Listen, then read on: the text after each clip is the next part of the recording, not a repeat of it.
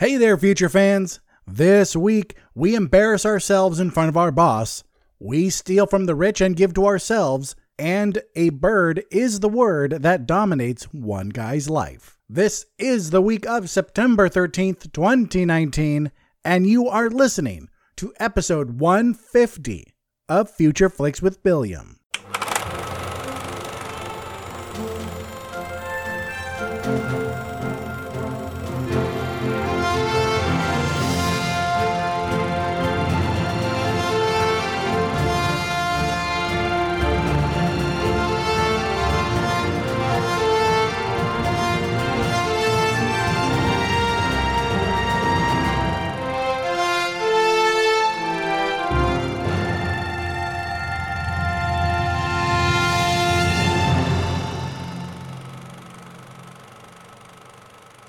All right, everyone, welcome to the show. That's right, we have made it to episode 150. If you remember from last week, I said that Future Flicks with Billiam got its first episode on June 16th, 2016, and that this whole podcast was based off a blog idea that Anne gave me. And look how far we've come since then. I remember the first blog, and I think I did a 3-month span, or the first quarter of the year, or half of year, and I just wrote down all of them, and then I did a snippet about the best one for every week, I think. Well, some of you have been with me from the beginning. Some of you may just be tuning in, so just in case you are just tuning in for the very first time, welcome. Welcome to the show. There is no bad time to start listening. And thank you for starting with the most recent episode, because this podcast is really topical. You don't really have to go back and listen to the backlog. It's not like Somewhat Nerdy Radio and Nerds of the Squared Circle, where there is some really great banter that you would miss. And the Watch Mouth podcast, too. And our brand new friends, We're Doing Fine, Throbbing Lisa. All of those shows, they're all worth going back and listening to all of the shows from the very first one. Though if you ask the Watch Your Mouth crew, they will tell you not to go back and listen to the first one. I think they said start when Critter starts, which is in the 20s or 30s, I think. But with this show, hey, if you do want to go back to the very first show, just don't tell me, so I won't be terribly embarrassed, because I don't like going back and listening to myself. I don't like listening to myself right now, let alone any other time. It really does strike me that I am now at episode 150 and there's still people who want to listen. So thank you very much. We are bigger than ever. Are we close to making money? No, not really. But there are still listeners out there. And even though only a handful of you ever have commented or answered the question of the week, I still thank you for listening. Let me just give you a quick rundown of the show in case you're new. If you are new, this is Future Flicks with Billiam, and on this show, we do a few things. The show always starts out with a little bit of rambling, which you've already heard. Then it goes on into the news section. That's any new news that has caught my eye since the last episode. Then we go into the trailer trove. Any new trailers have caught my eye since the last episode. If I missed something you think I should talk about, just let me know. You can find all the ways to contact me either in the closing housekeeping or the show notes. We then go into the movies, which are broken up into two categories. The first is the limited release section. The second is the wide releases and interesting indies. In both of these sections, I tell you what the movie is, what it's about, and who's in it, and that is where the limited release section stops. Just because they didn't do enough to catch my attention. So I will just tell you the bare bones of it, and then we will move on. I then give you some thoughts. I tell you what my thoughts are based only on the trailer, and then I give it a score, which I call the Billiam's Interest Level score, aka the Bill score, which goes anywhere from a 0 to an 11 for those movies that kick it up that extra notch. The last movie to get an 11, I actually know it this time because it was just last week. That was It Chapter 2, because I am super excited. Still haven't seen it. I'm going to see it on my next set of days off. It will be great. Well, ladies and gentlemen, without further ado, let us jump into the first segment, which, as always, is the news. This just in from Hollywood, the news. This first story comes to us from People magazine. John Chu, director of Crazy Rich Asians, stands with Crazy Rich Asians co-writer Adele Lim, who left the negotiation table in talks for coming back to write number 2. And why did she walk away? Because of pay disparity. The white writer Peter Chiarelli, I believe is how you say it, was offered a lot more money to return as a writer, and Adele Lim felt like she had to take a stand for both women and minorities, aka the more PC term, people of color. And I really liked the way Jon Chu handled this. He handled this very well. And not with kid gloves, really. He did say he supports Adele Lim. He says, while he would love to have her on the sequel, he supports her stance and applauds her for holding it. But he also says, don't get angry. Don't give Peter Chiarelli any shit, because basically it's not his fault. Chiarelli offered to split his pay with Adele Lim just so they can get an equal amount. And while I bet Adele Lim appreciated that, she wanted more from the powers that be instead. So she has walked away from the negotiations table, but ladies and gentlemen, as you know, this is Hollywood. Nothing is set in stone. She could return. And there are some interesting points to think of when it comes to this pay disparity. Like, I would understand if Peter Chiarelli was some really big writer. Like, he had written a bunch of blockbusters, a bunch of Oscar winners, and then of course pay him more than you would for Adele Lim, who's written a lot of TV. I would understand that. But Peter Chiarelli has written 4 movies, and Adele Lim has written for 12 different TV shows, including classics like Las Vegas, One Tree Hill, Private Practice, and The New Lethal Weapon. So if you guys know me, you will know that I change my stance on stories like this, but it depends on quite a few things. It depends on, does the person really have a claim to be outraged? And that's why I really wanted to read the story and look into it more. And so that's why I believe Adele Lim does have a reason to be upset. She has more experience writing than Peter Chiarelli does, even though it is for TV. So all in all, I do see where all this is coming from. I really do. Our next story comes to us from Games Radar. You all know you wanted it. I know I did. We are now getting a reboot of the movie Face Off. Okay, I lied. No one wants that. No one at all, but we're getting one anyway. The only thing we know so far is that Oren Uziel, who wrote movies like 22 Jump Street, The Cloverfield Paradox, and the upcoming Sonic the Hedgehog movie, he will be writing the script. This has been given the green light by Paramount, and that is all that is known at the time. The story was first broken by Deadline. Our next story comes to us from Metro.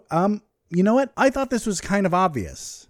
But then I realized it's probably only obvious for people like you and me, who are up in the know of movies and who keep up with things. Well, the news that has broken that a lot of people are talking about is that Joaquin Phoenix's Joker will never come face to face with Robert Pattinson's Batman. Well, no Okay, the DCEU is technically defunct, so we're not going to see a lot of crossovers anymore until they try to do something new and what they've already up. And also, the Joker movie has always been its own thing, has always been separate. Because this is just a movie featuring a different take on a popular villain. I'm not even sure if Batman's going to exist in this Joker's world. Our next story, I just really selected to make fun of it from some website called Newsy and a writer named Casey Mendoza. Casey Mendoza, if you're listening, did you just not have a good idea for a news article, so you just came up with some obvious bullshit and wrote about it? Because this experts say Netflix's theatrical debuts are just token releases. No shit. We all know Netflix is only releasing a lot of these movies in the theater to get, yes, the money from the people who do want to see it in theaters, but also so certain movies of theirs can be nominated for awards. Because old assholes like Steven Spielberg, love his movies, but he is an old asshole at this point, are trying to keep streaming services from being eligible for awards, so they do release them in theaters. If you didn't know that, now you know. This next story comes to us from Entertainment Weekly. There's a new Harry Potter movie in very early pre-production, and certain key players will be returning to reprise their roles in Harry Potter and the Cursed Child. Normally, I would love more Harry Potter. Yes, give me more. But Harry Potter and the Cursed Child was one of the worst books I've ever read. Okay, let's keep in mind that it was a stage play first, and then the script was released, but God, it's awful. It is so bad. Everything about it is so bad that J.K. Rowling should be embarrassed of herself that she even did this. For the first time in my life, I may skip a Harry Potter movie in theaters. This next story comes to us from Flickering Myth, and they're asking a question that I too am wondering. Should Disney just put the New Mutants movie out of its misery? If you're confused and don't remember, yes, there was a New Mutants movie that was planned by Fox, starring people like Anya Taylor-Joy, Maisie Williams, Antonio Banderas, Charlie Heaton, and it was an action horror movie based on the comics, with Anya Taylor-Joy playing Magic, Maisie Williams playing Wolfsbane, Henry Zaga playing Sunspot. But at this point, yes, Disney should just take everything else that Fox was going to release and just throw it away and just start fresh.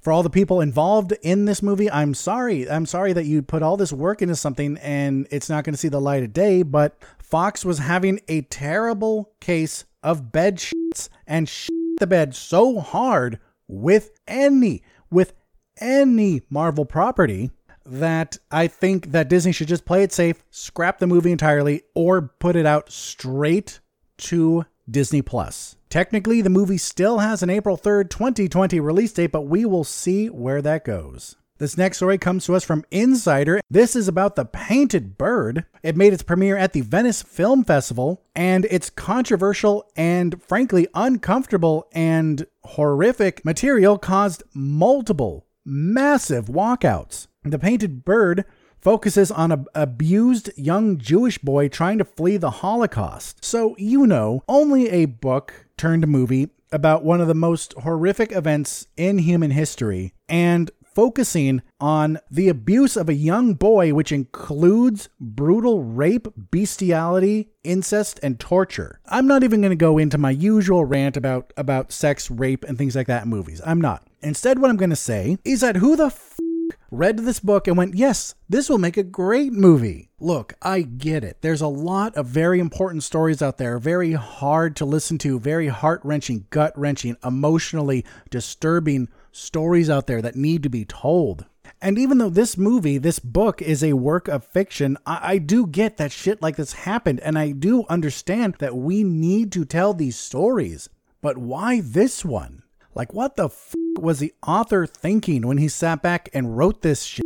Except for a very small, luckily, group of people who don't believe the Holocaust existed, except for them, we all know what kind of horrors went on in the Holocaust and during World War II during that time. True, we will never truly know as we weren't there, but that doesn't mean we need a movie like this to come out. So I'm torn. I really am, because I understand the need to tell these stories. I understand that. The Boy in the Striped Pajamas.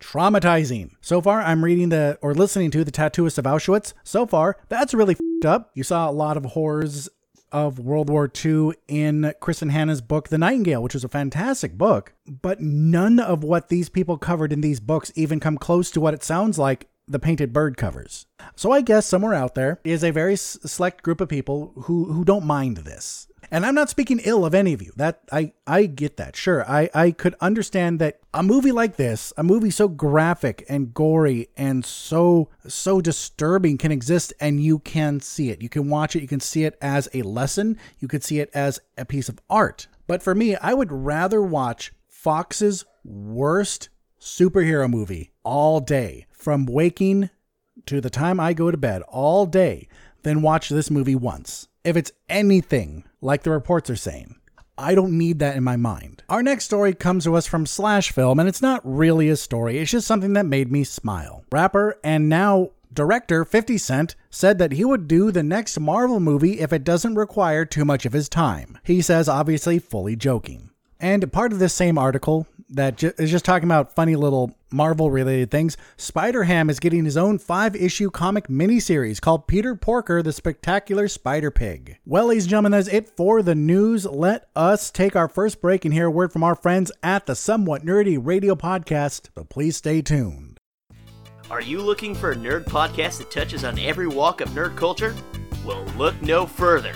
Somewhat Nerdy Radio is the podcast for you. We cover nerd culture, news, new movie reviews, bad movie reviews, video games, comics, with sprinkles of nerdy nostalgia throughout. Somewhat Nerdy Radio is the flagship podcast of the Somewhat Nerdy Podcast Network. Find us on every podcast app or stream it on somewhatnerdy.com. Good journey, nerds.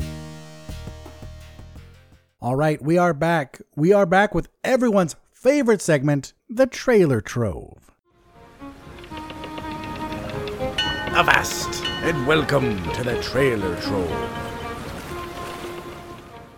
So the first trailer we have to talk about is another new trailer for the movie The Lighthouse. I missed the first one in the Trove, but this is an indie horror from A24 starring none other than Willem Dafoe and Robert Pattinson. It's a story of two lighthouse keepers on a remote and mysterious New England island in the 1890s, and how they slowly go crazy cooped up together. Robert Pattinson plays the new lighthouse keeper that joins Willem Dafoe. Willem Dafoe's previous partner, fellow keeper, went mad and claimed that the light of the lighthouse was cursed or something, and this movie is basically about them going crazy. It's in black and white, and normally I'm iffy about movies in black and white because I always wonder why, really what's the point? But with this, I really think it adds to this desolation, this feeling of desolation, of the void, the nothingness that they experience. And I think this looks really good, and we will see it in theaters, probably a limited release on October 18th. Next up, folks, we have the final trailer for Dr. Sleep, and yes, please give this to me now. Not only does it have the amazing Ewan McGregor in it, it also has Jacob Tremblay,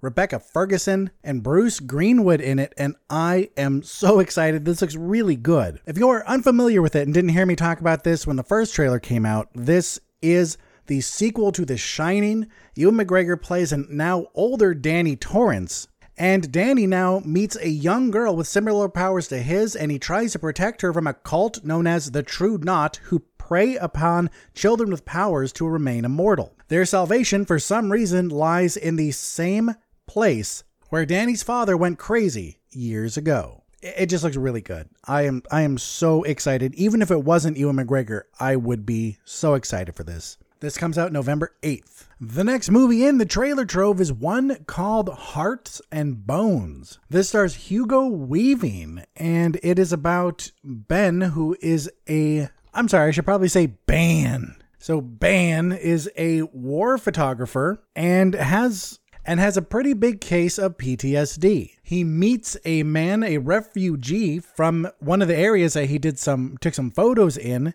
and they start to form a bond. But then they realize that there's one picture that Hugo Weaving's character took, and this picture could destroy them both. What really jumped out at me about this trailer was that Hugo Weaving looks fantastic in this, and the other man, who is named Andrew Lurie, looks great too. This looks well acted, beautifully shot. This looks like a superb film, but something that's going to be super heavy. So not up everyone's alley. And another thing about this is that I don't know when it's getting released. It was released in Australia on June 15th, and I cannot find an American release date. It was released in Canada at the Toronto Film Festival on September 7th, but other than that, I can't find anything else about this.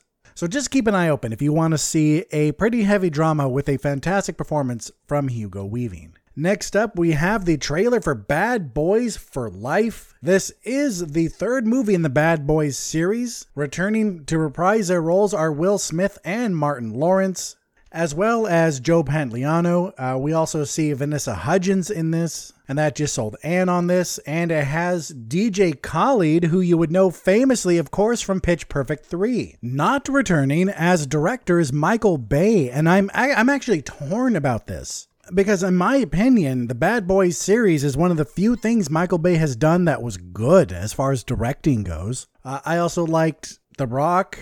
I liked Armageddon. So when a Michael Bay movie is getting a sequel, and it was a Michael Bay movie I liked, and he's not helming it, I'm not sure how to feel. I'm not sure if I'm relieved, because if you look about it, Michael Bay's good movies were done well before the travesties that were the Transformers series, and he's a producer on it, but the Ninja Turtles, all of that stuff is a lot more recent. So maybe it's a good thing, or maybe we need Michael Bay helming a movie that he actually knows how to do. The trailer just promised more of the same when it comes to the Bad Boys series, and what else do you want? Next up, we have the trailer for the remake, another remake of Black Christmas. And no, this isn't a Tyler Perry original movie. The first Black Christmas was in 1974, the first remake was in 2006, and now we have this one. And frankly, at least in my opinion, it's too early to tell because this has a good cast. Imogen Poots and Carrie Elways, they're good. I like them, but this isn't a movie that needed remaking at all. The only benefit it has besides the two main stars,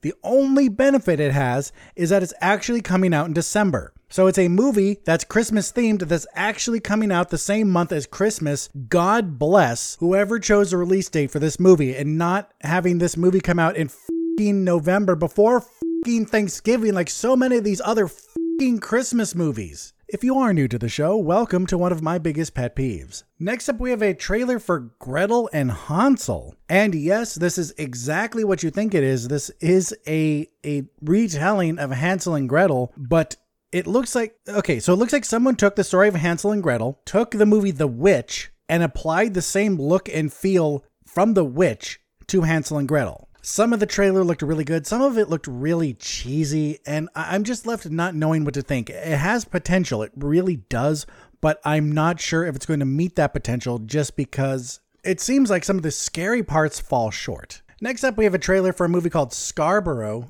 Black Christmas actually coming out December 13th, and Bad Boys for Life comes out January 17th next year. Okay, now let's talk about the next movie, which is Scarborough, and I don't know. I don't know what to think.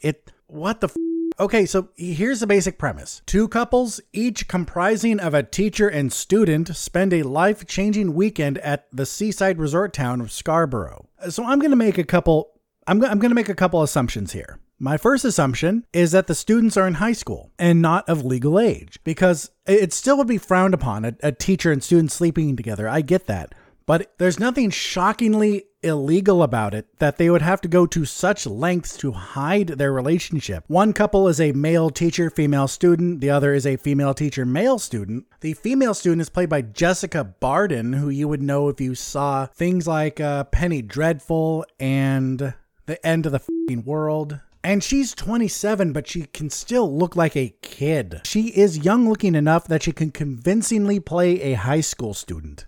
The whole thing just seems creepy to me, but honestly, the only reason I talked about it at all is because Anne gave me the suggestion of coming up with a playlist on YouTube and just putting new trailers in it as they come out. And I didn't even look at it when I put it in the playlist. I went, okay, here's a new one. Bop, done. Maybe I should have watched it first. Just maybe. Next up, folks, we have a movie to talk about called Just Mercy. This stars, let me see, Michael B. Jordan, Jamie Foxx, Brie Larson, O'Shea Jackson Jr., Tim Blake Nelson, and Rafe Spall. And this looks super, super good. In this movie, Michael B. Jordan plays Brian Stevenson, a real-life person still alive who founded the Equal Justice Initiative in Montgomery, Alabama. And when I was watching the trailer, I was assuming this was taking place in the 60s, 70s. But this takes place in 1994. And he went to or opened up a practice in Montgomery, Alabama to help people of color who were either wrongly convicted or given a harsh sentence that normally wouldn't be given to a person of the age they were when they committed the crime. So people under 18 doing a crime and getting a harsh sentence. And so this movie is about him going into this area, trying to help these people, and how a lot of the racists in the area didn't like no colored folk coming in and trying to undo their white justice. And I think this is one of those movies that I'm really going to like. It looks super good. It looks really, really well acted. Michael B. Jordan, Brie Larson, Jamie Foxx, O'Shea Jackson Jr., Tim Blake Nelson. I'll say their names again.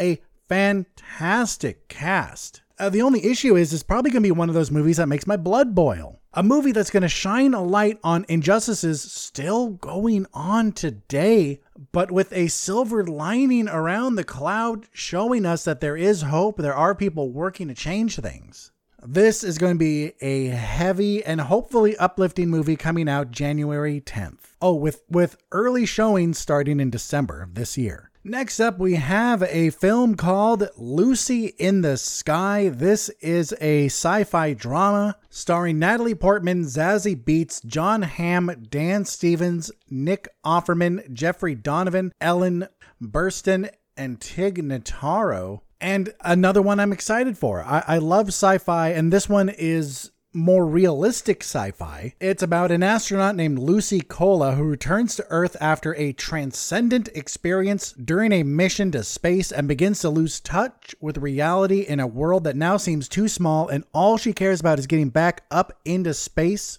but she's met with nothing but resistance. I have to be honest, there are certain scenes in this trailer where I did not recognize Natalie Portman. She has transformed herself. And John Hamm plays a familiar character, the really handsome guy that maybe you just can't quite trust. This is the first movie directed by Noah Hawley, who's usually a writer. He wrote for TV shows like The Unusuals, Legion, and Fargo.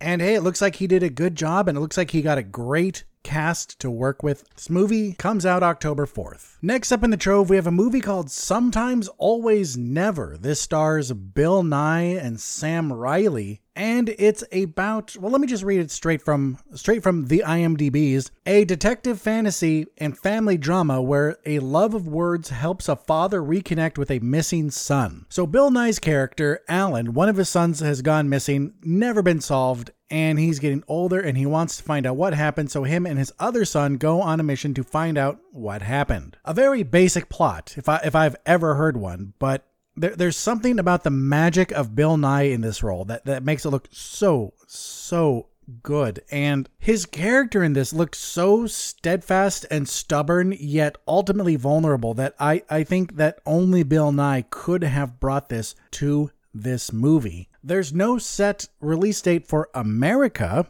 This was released in June in the UK, and it only hit America for one film festival in San Jose. Jesus, that was right here and I missed it. But keep your eye out for this. It may not get a bigger theater run. It may just come to streaming or DVD, Blu-ray, but keep an eye out for it. It looks cute. Well, ladies and gentlemen, that is it for the trailers. Let us take our next break, and we will come right back and get into the movies. Please stay tuned. Nerds in a Squared Circle on SomewhatNerdy.com. Nerds in the Squared Circle on SomewhatNerdy.com. Nerds of the Squared Circle on SomewhatNerdy.com. Hi, I'm Sam Jericho of SomewhatNerdy.com's Nerds in the Squared Circle. Join me, Snarf Chris, and the dude with the headband. we talk about Wrestling. and More wrestling. do you like wrestling? Yeah! Then you should listen to our podcast. Do you not like wrestling? You should still listen to our podcast. SomewhatNerdy.com's Nerds in the Squared Circle. Subscribe to us on iTunes or your favorite podcast app today. Nerds in the Squared Circle on SomewhatNerdy.com. All right, welcome back, everyone. You heard a word from our friends at Nerds of the Squared Circle. Well, let us get into the limited release movies. And the first movie we have to talk about is called The Harvesters. South Africa, Free State region. Isolated stronghold to the Afrikaans white ethnic minority culture. In this conservative farming territory obsessed with strength and masculinity, Jano is different, secretive, and emotionally frail. One day, his mother, fiercely religious, brings home Peter, a hardened street orphan that she wants to save, and she asks Jano to make this stranger into his brother. The two boys start a fight for power, heritage, and parental love. This is a South African movie, which I don't doubt that there really is a struggle for power, heritage, and parental love, but I also get the feeling that there might be this weird undertone to it. And I don't mean weird because this undertone is going to be gay. I mean it's weird because this woman's trying to make them brothers, and it looks like there's this awkward, do we want to hate each other or do we want to sort of thing going on. And so normally if you had that in a movie, fine, whatever, but this fact that that the family's pretending that they're brothers is just really weird. So no thank you. And it's not just that this movie was in the limited release section, it's also that it just looked eh. So let's move on to a movie called Haunt. On Halloween, a group of friends encounter an extreme haunted house that promises to feed on their darkest fears. The night turns deadly as they come to the horrifying realization that some nightmares are real. This stars Katie Stevens from The Bold Type, Will Britton from Everybody Wants Some, Lauren Alyssa McLean from Ant Farm, and Andrew Caldwell from iZombie. And for this movie, just picture, do you remember Hellfest? Take that movie Hellfest, and then take the movie The Houses That October Built, and have them mate, they bang, and they have this really odd baby. That's what this movie is. Next up, we have a documentary, the first of 2 documentaries, called Moonlight Sonata, Deafness in 3 Movements. This is a deeply personal memoir about a deaf boy growing up, his deaf grandfather growing old, and Beethoven, the year he was blindsighted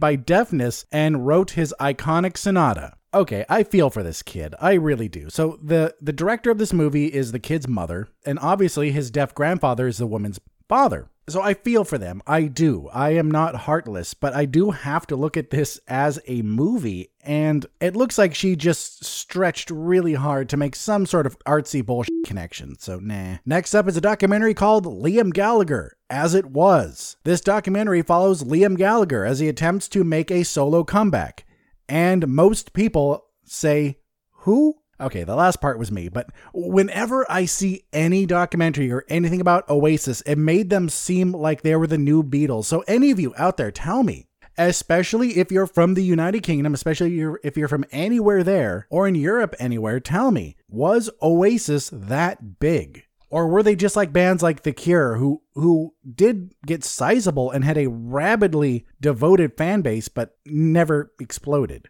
All right, folks, next up, we have a movie called Freaks. A bold girl discovers a bizarre, threatening, and mysterious new world beyond her front door after she escapes her father's protective and paranoid control. This stars Emile Hirsch from Speed Racer, Lexi Kolker from Shooter, the TV show, Bruce Dern from Nebraska, Amanda Crew from Sex Drive, and Grace Park from Battlestar Galactica. Quick note about this one. Good news is there's nothing creepy between the father and daughter. Yay. But also another quick note, the trailer seems to hint that the girl has powers, and then that's why the father's keeping her hidden, because government's hunting people with powers. But the IMDb synopsis and every synopsis I've seen doesn't hint at that at all. So I actually have no idea what the is going on. Next up, we have a film called Depraved. A disillusioned field surgeon suffering from PTSD makes a man out of body parts and brings him back to life in a Brooklyn loft. This stars Joshua Leonard from the Blair Witch Project and Maria Dizia from 13 Reasons Why, so you can tell this is going to be a real gem. No bullshit, this is a retelling of Frankenstein, and it looks terrible. Next up, we have a film called, and the final film in the limited release section, a film called Monos. This is the sequel to Monos, Hands of Fate from 1966, and I'm kidding, if anyone gets that reference, thank you. And it would be interesting to know how many people got that reference from the movie itself and how many people got that reference from Mystery Science Theater 3000. That would be interesting. Anyway, Monos, a faraway mountaintop.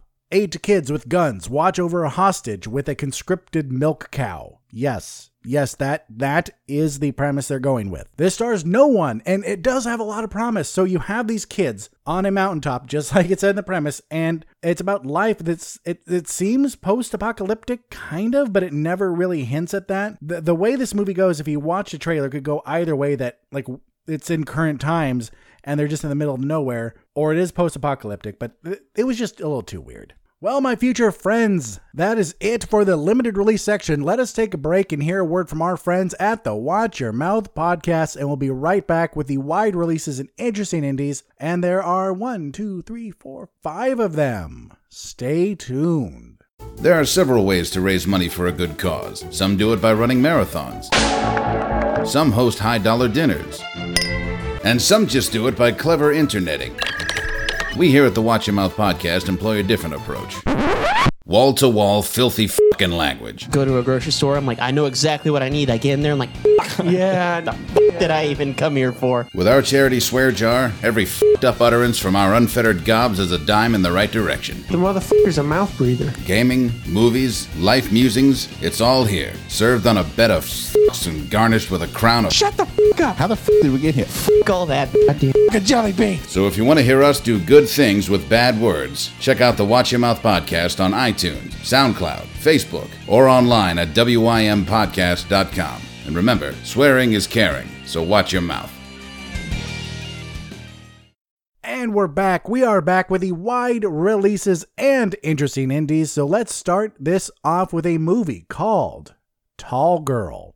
At 6'1", Jody is the tallest student in her school. She's always felt uncomfortable in her own skin. She's picked on constantly, and guys don't like dating someone taller than them. After years of being made fun of, she decides she wants things to change. This want to change is sparked by a new exchange student who is taller than her. This stars Sabrina Carpenter from Girl Meets World, Griffin Gluck from American Vandal, Steve Zahn from A Perfect Getaway, Angela Kinsey from The Office, and introducing relative newcomer Ava Michelle as Jody. This is a Netflix original movie going straight to Netflix, not even hitting theaters, so that's one reason it made it into this section. Another reason it passed the limited release section is that it doesn't look bad. It looks standard. It looks like your standard coming of age movie where we have this character who's been bullied her whole life finally decides, I've had enough. And this movie can just serve as an example of, hey, look, things can get better. Maybe not as easy as you just deciding you're not going to get picked on anymore, because guess what? Kids are assholes.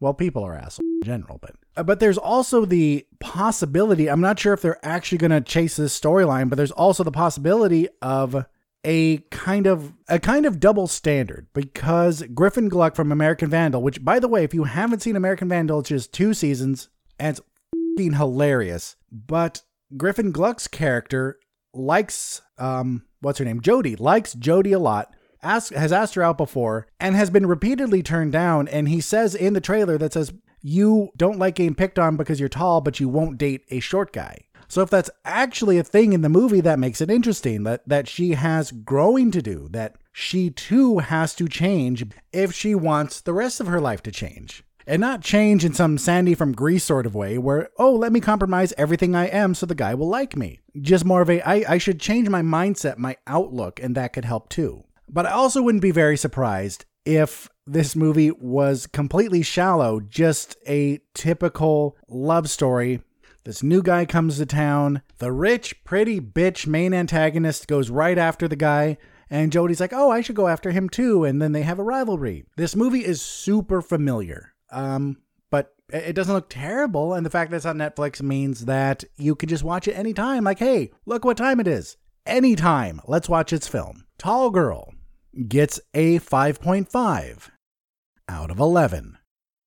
And next up, we have a film called The Sound of Silence. A successful house tuner, in sarcastic air quotes, in New York City who calibrates the sound in people's homes in order to adjust their moods, meets a client with a problem he can't solve. This stars Peter Skarsgård from Golden State, Rashida Jones from Parks and Recreation, Tony Revolori from Spider-Man Homecoming, Austin Pendleton from Short Circuit, and Bruce Altman from Matchstick Men. And maybe for Tony Revolori, I should really say Grand Budapest Hotel, because I think that's really what put him on the map. And I think Tony Revolori has just as much, if not more, potential than Tom Holland does. And I love me some Tom Holland. So in this movie, the main character plays a house tuner, and I would 100% believe if this was real, if this was some rich person bullshit. In the trailer, you see this guy go into someone's house with the recording equipment and he just listens to the sounds of the house, the refrigerator, what sound does the microwave make when it runs, the toaster and everything. And in the trailer, he realizes that the main problem is the toaster. And okay, let me look this up again to find out exactly what it is. He says it's an E-flat toaster problem. So the thing with this character is that it could 100% be made up bullshit. 100%. Or knowing the state of things, knowing what crazy kind of shit rich people do, not just rich people, mind you, but when you don't have to worry about bills or where your next meal is going to come from or making rent and shit like that, then you have more time to grow a little more eccentric. So that's why I think there's this idea that the upper class just has more weirdos. Sophisticated and well-bred weirdos, mind you, but still weirdos. Anyway, this movie looks like a really, really dry rom-com. It's drier than skeleton jizz, okay? And you have to like movies like that. And it's about this guy, the house tuner, who kind of falls for the woman that he's calibrating her house, found out it's a toaster. It's an E-flat toaster problem, so he gets her a new toaster. There, you will no longer have anxiety. Yay, everything is fixed. It's all that simple. No, it's not. And so this movie can really tackle this in a couple ways. One of the ways, obviously, is, his whole career, everything he does and believes in is wholly bullshit. And this is how he learns it, by not being able to help this woman. Or the E-flat toaster was never, ever part of the problem, and maybe she just needs someone to connect to, and then he can provide that for her. Just like Tall Girl, this doesn't look great, but it doesn't look bad. It looks okay. It looks like an okay movie. If you ever see this streaming one day, to just check it out, check out a really dry comedy and a rom-com and see if it's up your alley. There's a good chance it's not. I bet most of you listeners out there would never even give this movie a chance. And I'm not trying to sound hoity-toity going, oh, you are not sophisticated. I am. No, I'm just saying that I think this it's super specific on who it's made for. I like Rashida Jones. I love Tony Revolori, but they can't make me more interested in this film. It doesn't look bad, but it doesn't look that good. The Sound of Silence gets a 5 out of 11. Next up, we have a film called Can You Keep a Secret? Thinking they're about to crash, Emma spills her secrets to a stranger on a plane. At least she thought he was a stranger, until she meets Jack, her company's young CEO, who now knows every humiliating detail about her. This stars Alexandra Daddario from Texas Chainsaw, Tyler Hoechlin from Teen Wolf, and Kimiko Glenn from Orange is the New Black. You may have remembered this movie because I talked about it on the Trailer Trove once and said that, just guess what? Just guess. Just take a wild guess on what I said. Just like the previous two movies, it doesn't look bad, but doesn't look that great. It does look cute, though. I compare Alexandra Daddario to Hugh Grant, but younger, female, and American. American, right? Yes, American. Because she, in most of her movies, she has this charmingly befuddled quality to her that Hugh Grant was really known for in the 80s, in the 90s, and early 2000s with movies like Bridget Jones, Mickey Blue Eyes, things just like that. And even though Alexandra Daddario has played a wider variety of people, we see her a lot in these roles where she's this very kind, very sweet, but kind of off, just a little off. And she's a huge klutz or something, and you're just like, aw, isn't she cute? So once again, we have a very formulaic looking movie, a very predictable looking movie, and I'm really surprised this is not a Netflix or Hulu or Amazon Prime original. I'm surprised this is getting any theater time at all, because this movie is perfect for sitting at home one day when you're super bored, don't know what to watch, and you randomly stumble upon this. I don't think it would be bad. Unless you're really picky with your movies, unless you really don't like these very basic, very formulaic romantic comedies, unless you hate those, I don't think you'd be disappointed per se, but I don't think you would necessarily miss out on anything. Even if rom-coms are your jam, even if you love rom-coms, I still think that this movie would be skippable. So for the third movie in a row in the wide releases and interesting indies section, we have a movie that looks not great, but not bad. Can You Keep a Secret gets a 6.5 out of 11. All right, folks, 2 movies left, and the final movie that's not the pick of the week is called Hustlers. Inspired by the viral New York Magazine article, Hustlers follows a crew of savvy former strip club employees who band together to turn the tables on their Wall Street clients. This stars Jennifer Lopez from Geely, Constance Wu from Crazy Rich Asians, Julia Stiles from 10 Things I Hate About You, Keke Palmer from Scream Queens, Lily Reinhart from Riverdale, and rappers Lizzo and Cardi B. This movie has been getting so much hype, and I do not get it. I do not understand it. So I get the whole, we have a main cast that's all female, that's mainly people of color. I get that. I understand why we're excited for that. And I would normally champion a movie like that. And no, some of you may be thinking, oh, is it because they're strippers and you're a prude? No, it's not. That's not what it is. It just doesn't look good. This just looks trashy. We just have a movie about a bunch of strippers who are getting guys drunk and then convincing them to spend money and then taking that money and using it for their own means. So they're not technically robbing them per se in a technical sense. The guys are agreeing to this, but they're getting blitzed. As Anne just reminded me, we have to put this premise through the fair creep test. If you switch to the genders, if you switch to the sexes of the characters, would this be accepted? So if you had a bunch of male strippers and a bunch of female business women, and you had the guys getting them all drunk, making out with them and stuff, and then taking their money, would that be okay? Would we still be championing this movie even if the guy characters had a wide variety of ethnicities? Here's the short answer. No, we wouldn't. The only way a movie like that could be made and not looked at as some misogynistic shit show would be as if it was super indie, like maybe even black and white level indie. And you know what? This is a good cast for the first few people. Jennifer Lopez, Constance Wu, Julia Stiles, Keke Palmer, I think, I'm not too familiar with her. Lily Reinhart, I bet, is great. And the rappers are there too. Cardi B being in this movie is kind of like Eminem being in 8 Mile. It is you. This movie is about you. No shit that you're pretty good in the role. What was that creepy ass shit? Was it Cardi B that got in some trouble or got some heat from people for doing something just like this? It is. I just looked up this old article. Actually, let me see how old. Oh, from actually earlier this year from Vox that said Cardi B says she used to drug and rob men. So just remember, I really want this to become a thing. The thing that before you blatantly accept a premise, switch the genders, is it still okay? But let's get off that topic really quick and talk about just the movie as a whole. I still think looks trashy.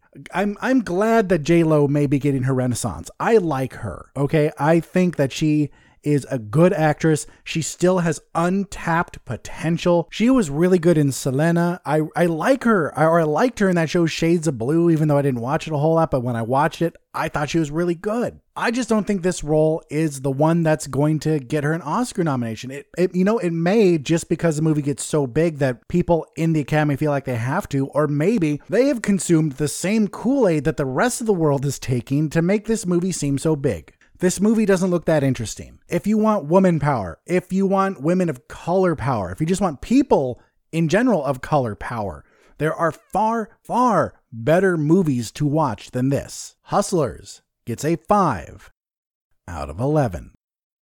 All right, ladies and gentlemen, it's time for the pick of the week. And this week, for episode 150, the pick of the week is called The Goldfinch. This follows Theo, a young man who lost his mother in a terrorist attack on the Metropolitan Museum of Art. As he grows older, the repercussions of the attack and his inadvertent theft of a famous painting have long-reaching consequences. This stars Oaks Fegley from Wonderstruck and Ansel Elgort from Baby Driver as young and older Theo. This also stars Finn Wolfhard from It, Aneurin Barnard from Dunkirk, Jeffrey Wright from Westworld, Nicole Kidman from Batman Returns, Luke Wilson from Old School, Sarah Paulson from American Horror Story, Willa Fitzgerald from Scream the TV series, and Dennis O'Hare from Dallas Buyers Club. I think I mentioned this movie once or twice on the show because I was reading with sarcastic air quotes, I was listening to the book, and I really liked it despite the book having certain things that normally piss me off about books. The story still was so good that I liked it all the way through. I do have a couple concerns going into this. I really do, but the concerns aren't enough to keep me from seeing this. The first concern is the obvious thing. So this is based off a book, and it's based off a long book. The copy Anne has is 771 pages. That is being turned into a 2-hour, 29-minute movie. Guess what? They're going to have to cut some shit. And I'm really wondering if the story will be as effective cut down so much. The other thing is, and I may sound like a hypocrite at first, but please bear with me, early reviews are coming in and they're bad. And you know me, normally I don't like movie reviews. I think movie critics are scum, and I think they forget that movies should be fun. But here's the thing. This movie should be the kind of stuff that makes them cream their pants at the very thought of it. This movie should be something they love. It's based on a Pulitzer Prize-winning book.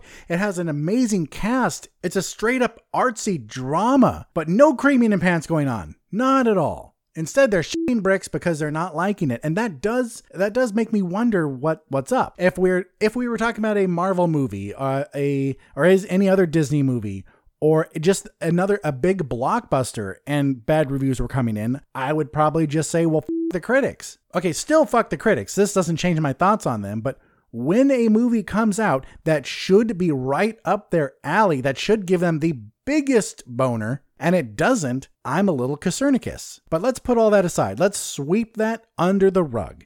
And let's talk about the trailer instead. The trailer makes me excited. I watched the first trailer before I even read the book, and I was intrigued. I read the book, and I'm still intrigued. I want to see these characters that I heard about. More so, I want to see all of the side characters instead, because more often than not, Theo was just kind of a wet blanket that existed and things happened around him. And Anne felt the same way about this, and she's the one that helped me put into words that I loved the first part, and then the second part, it just, the enjoyment went down. I still liked it, I didn't hate it, but my love of the first part of the book, maybe the first third of the book, was outstanding, and with each next third, it just went down and down a little more. And what saved this book was Theo's friends and the people he knows, and just the painting and what happened to the painting, and just finding out how it's all going to end. Because he's a child, he's 13 when the attack happens, because he's involved in this attack too, and he miraculously survives. And he takes the painting, so you think, oh, nothing bad will happen to him because he's a kid and he was scared. But he doesn't know that, so he keeps it. And then throughout the whole book, I just had this lump growing in my stomach going, this can't end well, this can't end well, this cannot end well. And I'm not going to tell you if it ended well or not, because that would be a spoiler. Instead, I will say, if you have the time to read a 771-page book and you like just a basic drama, this is it. It was a good book. Hopefully the movie will be good too. If you don't think you want to read such a long book or listen to a 32-hour, 45-minute audiobook, then maybe just check out the movie. And hey, if you check out the movie first and you like it, then read the book, because the book is probably going to be better. So despite what the critics are saying, I still think this movie has a lot of promise. And even though their dislike of the movie does give me a little pause, I'm still going to go in with fresh eyes, with a fresh mind, and watch the film on my own. Well, with Anne, but without anything coloring my viewing. The Goldfinch gets a 9 out of 11. All right, my future fans, let us take our final break, and we'll come back with a question of the week and then a little something I came up with for episode 150. Please stay tuned. Hi, I'm Lisa. And I'm Robbie, and we host a show called We're Doing Fine. We're friends from across the ocean. I'm from Scotland. And I'm from California. Join us every week as we chat about biscuits. You mean cookies? Brexit. Whatever's going on here, who knows? Almost dying. Why we're single. Popular culture. And basically everything and anything that can distract us from this postmodern hellscape we're all living in. Because we're doing fine. All right, we are back. We are back with the show. And before we get into the question of the week, let me tell you what this little thing I did is. It's nothing big. Once again, I'm sorry, no giveaway. Maybe I'll start saving up, putting my pocket change aside, and for episode 200, maybe I'll do a giveaway or something. But what I did is I went back on the various sites I use for my show notes, and I went back to June 16th, 2016, when this show premiered, and I looked at all the movies that have come out since then. I put all the ones I liked down on a list, and then I made a final list of 10 movies that are my favorite movies that came out between June 2016 and now. And the rules are, of course, I had to have seen it, duh, but also it didn't have to be in theaters. I could have watched it yesterday and loved it and have it had come out in 2016. But as long as I saw it and it came out between June 2016 and now, it could be on the list. I also came up with my 5 most hated movies from that time. On top of this, Anne and I were going to work on my very first YouTube video, and I could start doing some YouTube videos, which I've been talking about for a very, very long time, but I actually want to start doing. But before I give you my lists, I want to re-go over the question of the week. The question of the week was very similar. It was, what was your favorite movie between June 2016 and now? So the only answer we got from outside the family was Evan, who said, and it really shocked me, Ready Player One. And the reason it shocked me is because Ready Player One was on my short list for most hated films of that time. But you know what? Evan and I line up with quite a few things and like a lot of the same movies, but we are also still very different too. And I bet you there are movies I love that he would hate and vice versa. So thank you, Evan, for your answer. The next answer comes from Anne, who says Halloween. A great answer. Halloween was actually on the list of movies I was considering for my top 10, but didn't quite make the cut. I did really like it. I thought this Halloween, even though it retconned all of the others except one, I thought was a really well done horror. I thought it captured Michael Myers perfectly. I thought it was really good. She almost chose A Star Is Born, but I bet you she would have if I would have been as nice to her as I was to myself and gave her 10 instead of 1. So it is time for my list. I've actually decided to have most hated film be the question of the week for next week, so I'll give you my list then. So for now, let me give you my list, my final list of top 10 favorite movies for the past 3 years and 3 months. And so in no particular order, we have Hacksaw Ridge, A Monster Calls, Love, Simon, Your Name, Detective Pikachu, Into the Spider-Verse, A Star Is Born, It Chapter 1, Shazam, and Avengers Endgame. 2 honorable mentions were Annabelle Creation and Get Out and A Star Is Born and Dunkirk. All movies that were once on the actual list, but I took it off for something else. And if I had to really, really challenge myself and pick my favorite movie out of those 10, it would have to be Hacksaw Ridge. Hacksaw Ridge was a truly amazing film. It was really well done on every aspect, and I think Andrew Garfield did a fantastic job. So I know I mentioned a YouTube video. I actually don't have an ETA for that. I can't tell you when it will be coming out, but it will basically be me talking about my lists and why each movie made it. But let's talk about the question for next week. You already know what it is. What film that's released between June 2016 and now have you hated the most? I have a top 5, but my friends, I'm asking you to pick 1. If you cannot narrow it down to 1, I will accept 2. But which film between June 2016 and now did you hate the most? And if you want to hurt my heart and pick one of my most loved, that's fine. Whatever. Well, my future friends, that is it for episode 150. We are halfway through, on the way to 200. This show is 1,182 days old. We have been on for 3 years, 2 months, and 26 days, or 38 months, 26 days, 102,124,800 seconds, 1,702,080 minutes, or 28,368 hours. Thank God for the internet having random ass sites, am I right? My future friends, it has been a wonderful journey, and I thank you. We have grown. We have grown a lot since the show started. I remember way back when we were trying to break 100 listeners. We were like, oh, we got to break 100 listeners. And then without even realizing it, we broke 1,000. And you know what? The growth may have stalled a little, but thank you. Each and every one of you who have come back. And thank you even to those who tried listening and it wasn't your thing. Thank you for just trying. But for all of you who are longtime listeners, all of you who have subscribed on any sort of podcast app, I really appreciate it. Thank you, thank you, thank you so much. I am just some nerd in shorts and a Mario t-shirt sipping throat ease tea. And I'm just talking to a microphone and not even that well. So I really, really appreciate it. Let us wrap this show up with the closing housekeeping. You can find me on Apple Podcasts, SoundCloud, Spotify, Stitcher, and Google Play, as well as any podcast app. You can also find me on the Somewhat Nerdy website. That's somewhatnerdy.com. I'd really appreciate it if you take a few minutes out of your day to give the podcast a rating.